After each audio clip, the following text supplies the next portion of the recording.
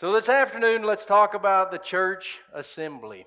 Last time I had the opportunity to speak, if you'll recall, we talked about the Jewish synagogue and how they had started together there after the time of the exile.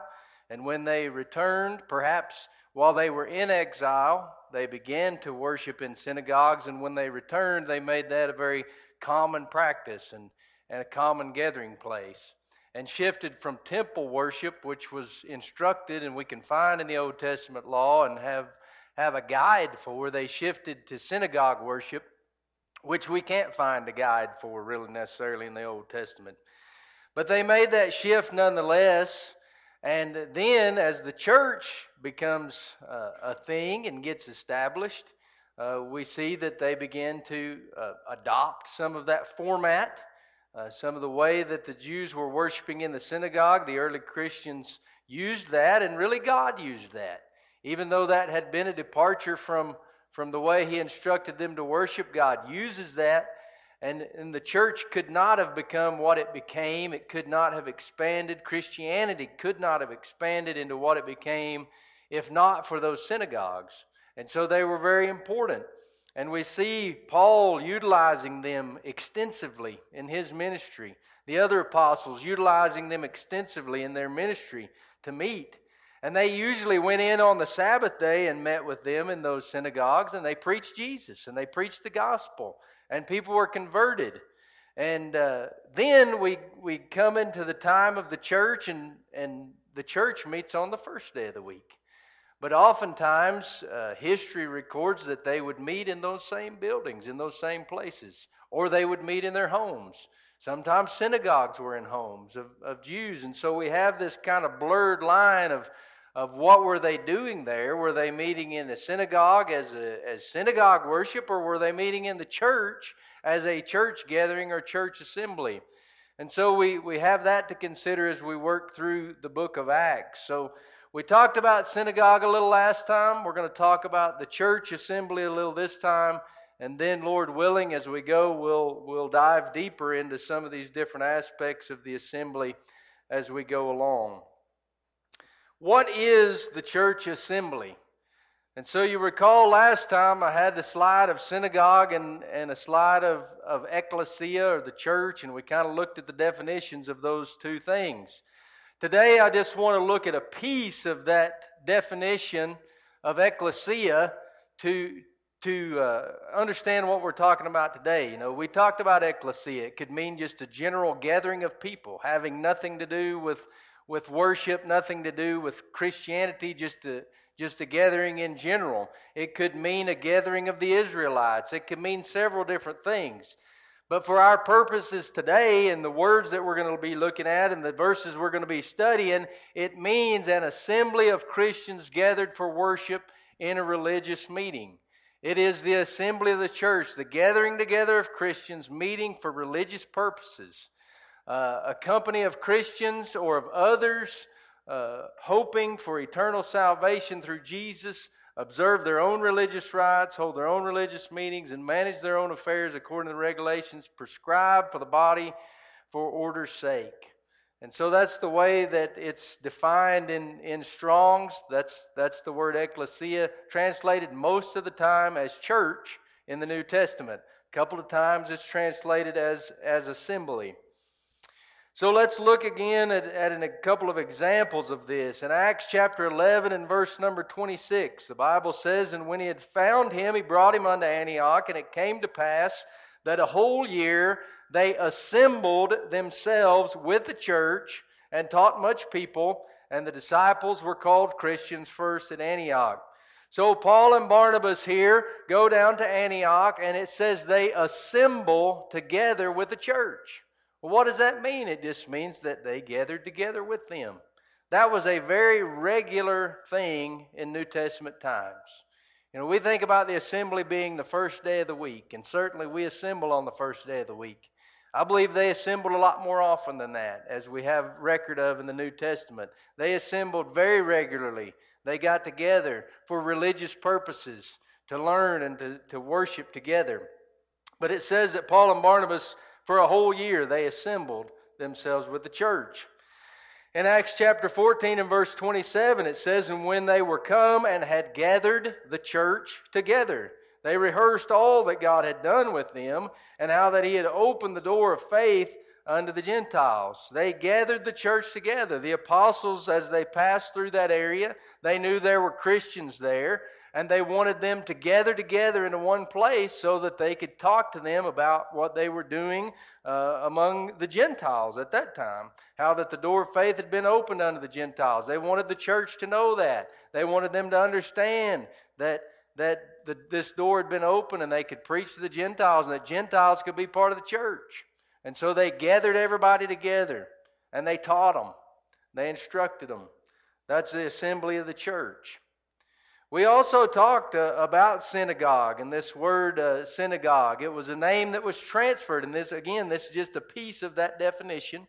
We know that synagogue could have been a building. It could have been reference to the type worship that was happening there by the Jews in the first century. This is just that little piece that applies to what we're talking about today. A name transferred to an assembly of Christians formally gathered together for religious purposes. So sometimes they called it synagogue. Sometimes they called it church. Sometimes they called it synagogue. Sometimes they called it other things. We noticed in the book of Acts, in chapter 18 and verse number 8, Crispus, the chief ruler of the synagogue, believed on the Lord with all his house, and many of the Corinthians, hearing, believed and were baptized. So what happened when a chief ruler of the synagogue, who ran the synagogue that was in his house, or maybe it was an adjoining building, but here's Crispus, he's the chief ruler. What happened when he believed? And when he began to be sympathetic to Christians and let Paul and them come in and preach? It says, well, that many people believed, believed, and were baptized. The gospel was preached, and they heard that there in the synagogue. And so, a lot of times, as it would appear, when somebody like this would turn to Christianity, then that synagogue that they were either the ruler of or maybe they had in their house, that just became a church. And they shifted from that worship, synagogue type, Jewish type worship, into an assembly of Christians gathered together for religious purposes. And that's just kind of the evolution of what took place there in the first century. Some of those folks didn't want to hear it, and we can read about Paul and Barnabas being run out of synagogues and other apostles being run out of town when they went into this synagogue. They weren't like Crispus. They didn't receive it quite as well as him, but many of them did, and we see that conversion taking place. We have a third word I want to notice in relation to what is an assembly of the church, and that is episynagogue. And it is a gathering together in one place, the religious assembly of Christians. And we see a couple of examples of this word in the New Testament. First of all, in Hebrews 10 and verse 25, where it says, "Not forsaking the assembling of ourselves together, as the manner of some is, but exhorting one another, and so much the more as we see the day approaching." Read this verse many, many times and talk about encouraging one another in the assembly of the church, and not leaving the assembly of the church and forsaking it and quitting the process of meeting together. But this is episynagogue, and it just refers to the assembling of ourselves, the assembling of a group of Christians together. And finally, in 2 Thessalonians 2 and verse 1, it says, "Now we beseech you, brethren, by the coming of our Lord Jesus, and by our gathering together unto Him."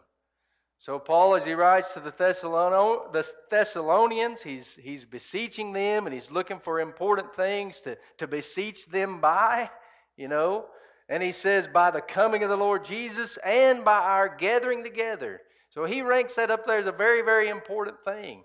To beseech them by our gathering together. To encourage them by that gathering together.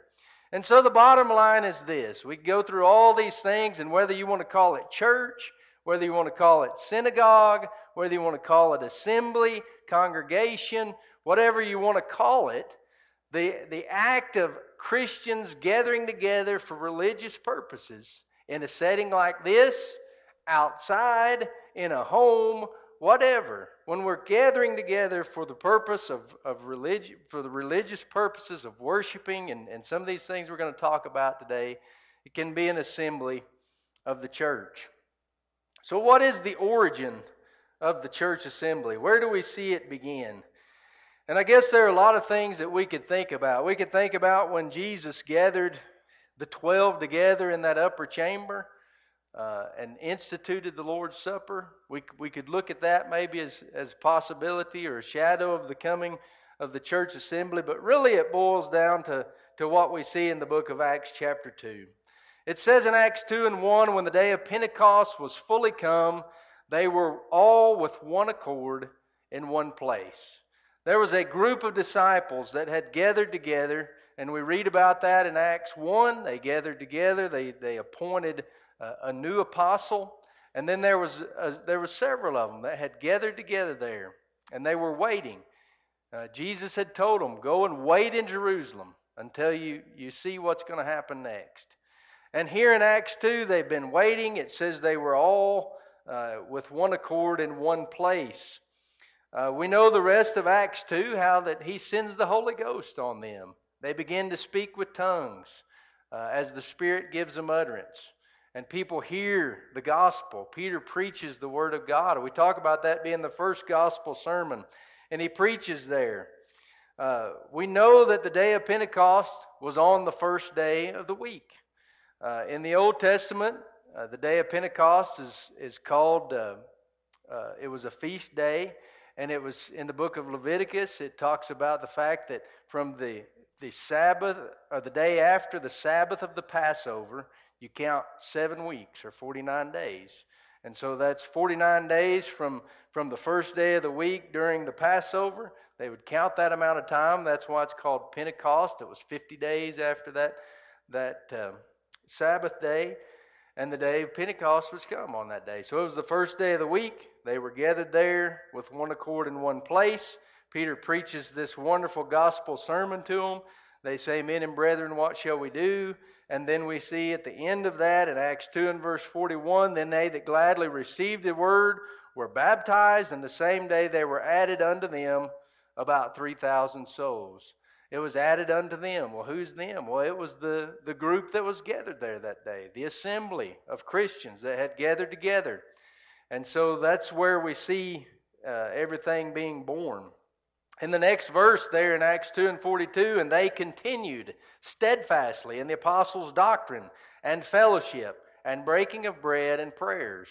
And so these folks that heard that message that day, they continued steadfastly in that doctrine of assembling together, that doctrine of preaching the gospel, that doctrine that they heard there. They were in fellowship with one another, breaking of bread. You know, it's not clear whether that's talking about the communion necessarily or whether they just got together regularly and had meals together, but they continued steadfastly in that as well and in praying together. And so we have the birth of the assembly on the same day as the birth of the church universal. We talk about Acts 2 being the foundation or where the church was established. It established the church, the body of Christ, universal in its totality. It also established the assembling of ourselves together because that group was assembled there at that particular day. Let's think about now a little bit of what is the purpose of the church assembly. Why are we gathered here? Why do we do this? You know, I hear people talk about all the time the fact that, you know, you can worship God anywhere. I don't disagree with that. I think you can worship God anywhere. There are examples of people throughout both the Old Testament and New that would worship God anywhere, anytime, any place. They would worship.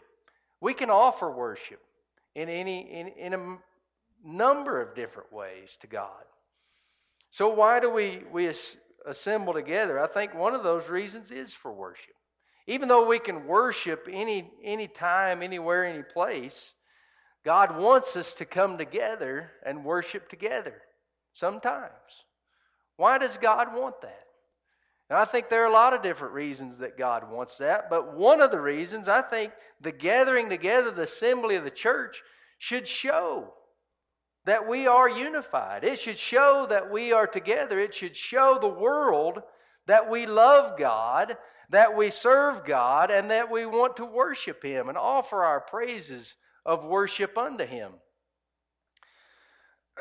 In John chapter 4 and verses 23 and 24, Jesus tells a woman at the well, the hour cometh and now is when the true worshipers shall worship the Father in spirit and in truth. For the Father seeketh such to worship him. God is a spirit, and they that worship him must worship him in spirit and truth. He gives this prescription for worship, that it should be done in spirit and in truth, that we should do it in the right way, according to what we have been told. We should do it in the right way, and that we should offer with our heart, that it shouldn't just be rigid and we shouldn't just go through the motions, but that we should offer it with spirit and with truth. And that's what we should do in the assembly, or the gathering together for God. The second thing goes right along with that, and that's to glorify God. We worship him and we glorify him in the assembly of the church. In Romans chapter 15 and verse number 6, that ye may with one mind and with one mouth glorify God, even the Father of our Lord Jesus Christ. That we can get together, and again, it symbolizes the unity that we should have. With one mind and with one mouth, that we can glorify God together. And that's where we can do that in the assembly. Yeah, you can glorify God outside the assembly, sure. Should you glorify God outside the assembly? Sure, absolutely. We should glorify God in everything that we do, in word and in deed. But part of our purpose in gathering together, whether it's on the first day of the week or whether it's any other time that we assemble together, the purpose of that should be to glorify God. Number 3, we gather together to be edified. Can you be edified outside the assembly? Sure, you can be edified. You can read on your own. You can get together with groups of people and study the Word, and you can be edified. But when we assemble, there's an expressed desire of God that edification takes place. And he talks about that a lot in the Scriptures. We read in 1 Corinthians chapter 14 and verse number 4, he that speaketh in an unknown tongue edifieth himself. He that prophesieth edifieth the church. I would that ye all spake with tongues, but rather that ye prophesied, for greater is he that prophesieth than he that speaketh with tongues, except he interpret, that the church may receive edifying. There are other verses where he talks about let all things be done unto edifying. He wants edification to take place in the assembly. The purpose of the assembly of the saints is so that edification can take place. That implies teaching and learning, speaking and receiving the Word of God. And that should take place in the assembly. And finally, for the purpose of fellowship. Now, can we fellowship outside of the assembly? Sure. We fellowship in different ways, in different manners, all the time. But he wants fellowship to take place in the assembly. He wants there to be a reason for us to get together. And those reasons are the things that we talked about. But he wants us to fellowship together in the assembly. In Acts 2 and verse 42, they continued steadfastly in the apostles' doctrine and fellowship and breaking of bread and in prayers. Those folks wanted to get together. They wanted to be around one another. Because when they were around one another, they gained strength. When they were around one another, they were edified. When they were around one another, maybe it was easier to glorify God. Maybe it was easier to worship. They could be accountable to one another. All those things are extremely important as far as why we would get together and why we would assemble. And so my question is, why wouldn't we want to assemble? As Christians who serve a God that has built this body of Christ, and with Christ being the head and each of us being members of that body, why wouldn't we want to get together? Why wouldn't we want to assemble together? Why wouldn't we want to show unity to the world, to show that we are unified? Why wouldn't we want to sing together and offer praises together and worship Him together and glorify Him together? Why wouldn't we want to learn from one another? Why wouldn't we want to have fellowship with one another? There's just not a good reason to not want to. As Christians, that should be our great desire, to want to assemble together. And like I said, based on what I read in the book of Acts and what I see as examples set forth, those folks want to get together all the time.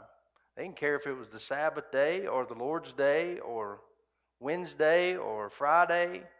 They wanted to get together. They wanted to assemble. And I think it's because great strength comes from that. I think about some of the times that we have week-long gospel meetings, and we'll meet together every night for that week. By the end of that week, you may be tired, but I guarantee you, you're closer to God because of assembling that much and being together that much. And you feel stronger, and you feel like you're not going to fall to those sins quite as easily during that week as maybe you normally would. Why? Because we're going to go assemble. We're going to go worship. We hold one another accountable. And those things are very, very important. I want to shift now and look a little bit at the structure of the assembly. God has prescribed a structure that the assembly should what it should look like. Within that, I'm going to be honest. He's given us probably a lot more flexibility than what we take. As I reflect back over my life, we haven't changed the format and the structure of this assembly very much, and that's probably a good thing. I'm not saying that we should have drastic changes in the assembly, but I'm saying if we read 1 Corinthians chapter 14 and we read every example in Scripture that we can find and pull out that tells us what an assembly of the church looks like, there's probably quite a bit of flexibility. But there's also some overarching principles that he sets forth that tells us some things we should do and as such some things that we can't do or shouldn't do. And so we'll talk about those things a little bit today. For time's sake, we're going to probably leave a lot of the bigger details for later studies and kind of get into those things one by one, Lord willing. First of all, we notice, and I referred to 1 Corinthians chapter 14, we do rely very, very heavily on 1 Corinthians chapter 14 to tell us a lot of things about the assembly of the church. And it ends in this way. It says, let all things be done decently and in order. And so one of the big overarching principles of gathering together is that it's done in an orderly fashion, that it's done decently, that there's not just everything going on all at once and no order and no ability to learn. Because remember, he wants us to worship, he wants us to glorify, he wants us to edify, he wants us to be doing all these things together. And so he says, let it be done decently and in order. Brother Sean mentioned to me one day when we were talking about this that maybe what's decently and in order in the United States is different than what's decently in order in Nigeria. And I think that's probably true. Some of their customs, what they think is decent and in order, we might not think is decent and in order. And if they came into our assembly and did those things, we might be a little uncomfortable with that. If there was clapping going on or something like that, and I don't know if they clap or not, but I've seen assemblies of Christians where clapping was going on, and man, we might get a little uncomfortable with something like that.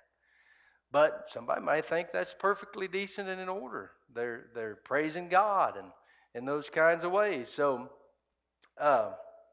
we need to think about that in terms of, and the elders of the church have to make some decisions. And we have to follow that and should follow that. What is decent and in order can be a little bit different, and we need to think about that and keep that in mind.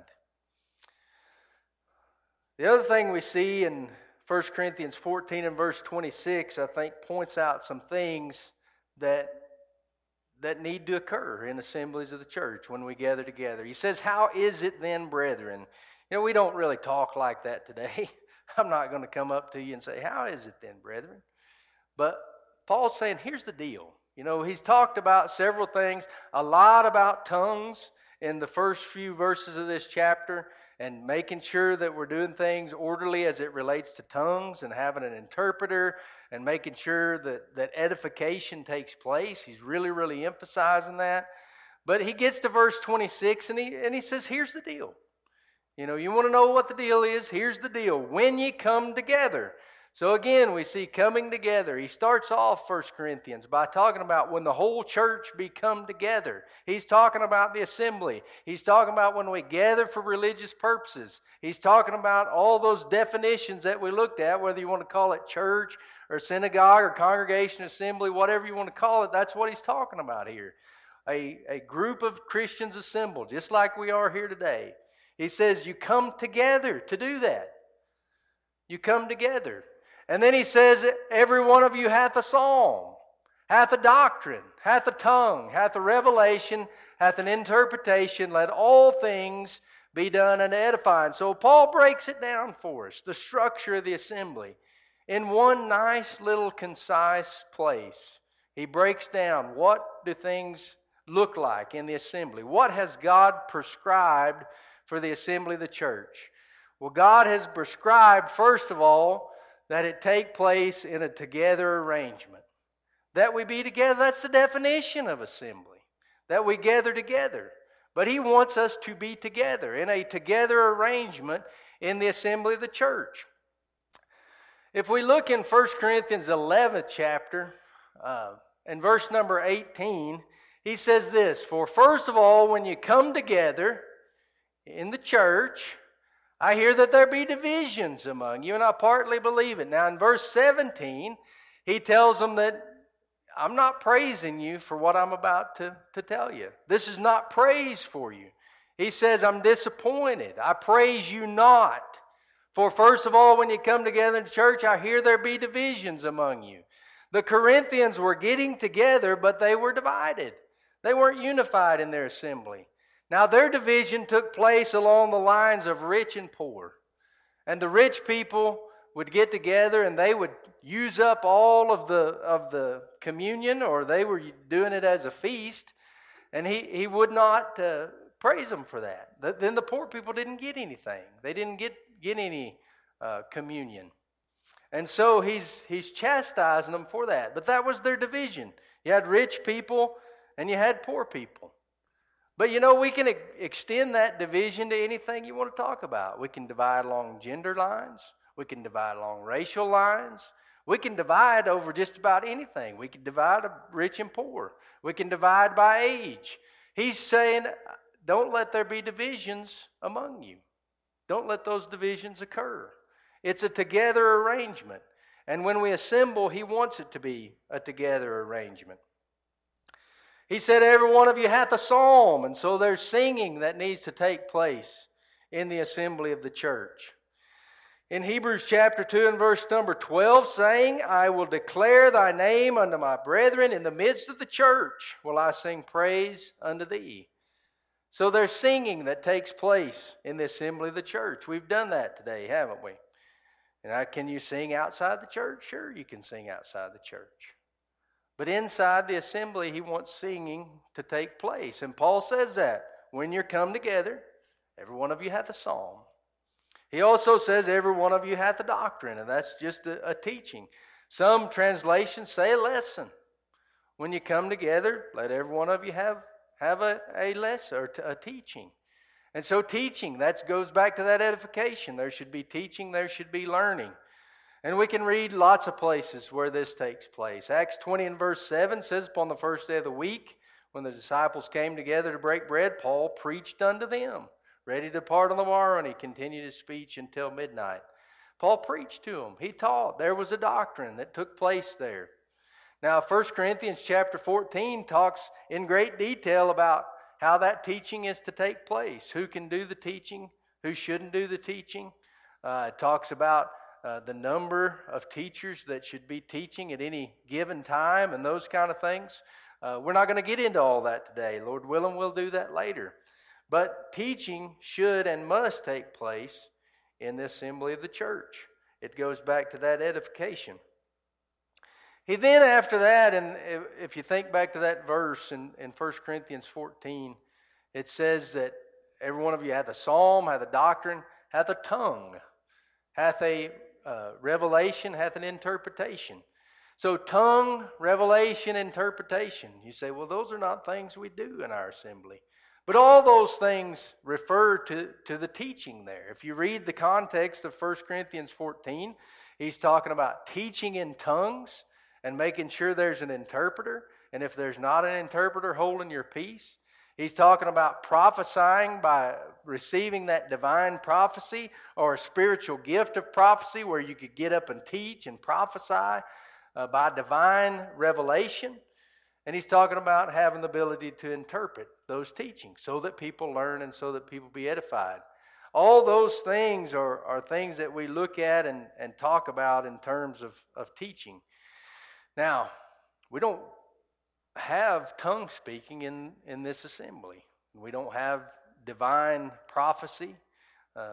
God's not going to hit Jace with a revelation of prophecy and then him just come up here and start talking about things we've never heard of before that we need to learn and need to know.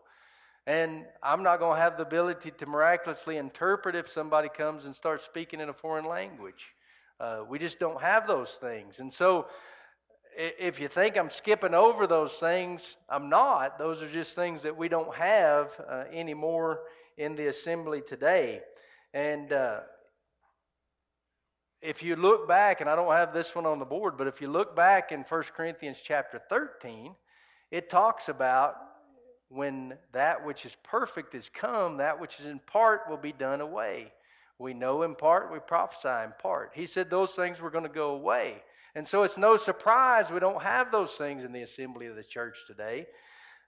Again, that's probably a whole nother lesson for a whole nother time. But we're not going to have tongue speaking, and we're not going to have a miraculous tongue speaking. We're not going to have miraculous interpretation or prophecy. But those things in that verse refer to teaching, and it refers to praying. If you study in 1 Corinthians 14, he talks about someone praying in an unknown tongue. And so there's prayer that takes place and is prescribed in that verse to take place in the assembly as well. Can you pray outside the assembly? I sure hope you're praying outside the assembly. The Bible tells us to pray without ceasing, praying everywhere. But we need to pray in the assembly as well. We see an example of that in Acts chapter 6 and verse 6. Here we have, of course, the beginning of this verse is talking about there was a problem that the Grecians their widows weren't getting served and weren't receiving the meals that everybody else was receiving. There arose a murmuring. They had some complaints, and the apostles decided that they were going to appoint some people to oversee that work. And it says they called the multitude of the disciples unto them. So again, we have the apostles that were leaders in that day. They called the multitude of the disciples unto them. And they had a gathering. They were gathered together for religious purposes. They had an assembly. And they talked with the members of the church at that assembly. And they said, here's the deal. Here's what's going on. And we want you to pick out certain men and appoint them to oversee this work. And so then they did that, and it says in verse 6, whom when they sat before the apostles, and when they had prayed, they laid their hands on them. And so in this assembly, they basically ordained or appointed these men to oversee that work, and they prayed before them and then sent them over that work. So as we look in 1 Corinthians 14, these are the things that it talks about as being part or integral to an assembly. That we're in a together arrangement in that assembly, that we sing, that there's teaching that takes place and praying that takes place. And it talks about those things. Hath a psalm, hath a doctrine, hath a tongue, hath an interpretation, hath a revelation, hath an interpretation. And then we see a couple of other verses in other places that prescribe a few more things on the assembly that takes place on the first day of the week. And so while 1 Corinthians 14 doesn't address those, we see in other places where they are addressed. And one of those things is, of course, communion. That when we gather together on the first day of the week, we partake of the Lord's Supper. We observe the Lord's Supper. We remember Him and commemorate His death as we examine ourselves.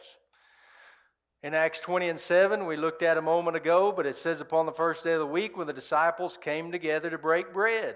Paul preached unto them, ready to depart on the morrow, and continued his speech until midnight. Some places translate this when they came together to take the holy meal, when they came together for communion, for the purpose of communion on the first day of the week.